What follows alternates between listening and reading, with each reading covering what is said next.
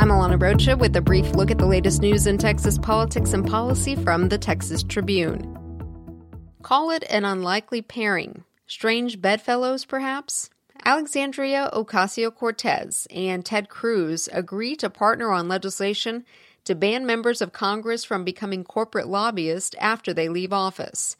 Yep, AOC, the liberal New Yorker, and REC, Rafael Edward Cruz, the conservative Texan, realized on Twitter Thursday that there's actually something they can agree on.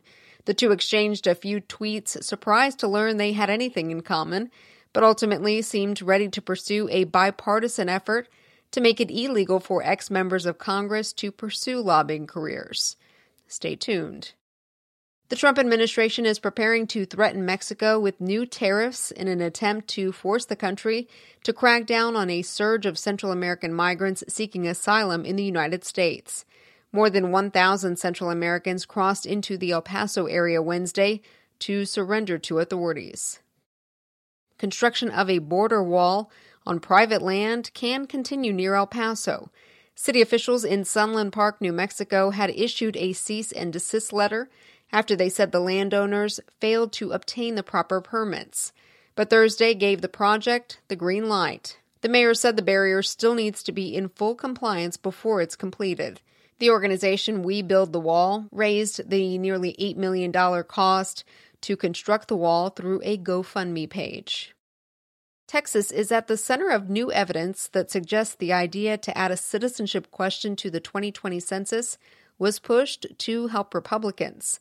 Our Alexa Ura reports that opponents of the citizenship question submitted a federal court filing Thursday that showed Thomas B. Hofeller, a longtime Republican redistricting strategist, played a key role in coming up with the rationale the Trump administration has used to defend the addition of the question, that citizenship data is necessary to better enforce the Federal Voting Rights Act. Using the Texas House as his case study, Hofeller's 2015 analysis showed that using the population of citizens who are of voting age, as opposed to total population, to draw legislative districts would clearly be advantageous to Republicans and non-Hispanic whites, and that the loss of Democratic-leaning districts would be most severe in areas with mostly Hispanic populations.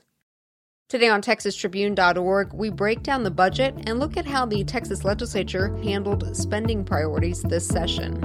I'm Alana Rocha with the Texas Tribune. You've been briefed.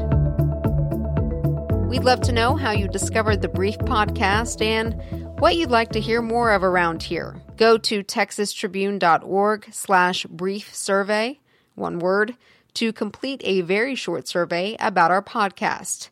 That's TexasTribune.org/brief survey. We really value your opinion and hope to hear from you. The Brief is sponsored by Fast Growth School Coalition. Texas has 70.5 billion reasons to invest in fast-growing school districts. Find out why at fastgrowthtexas.org.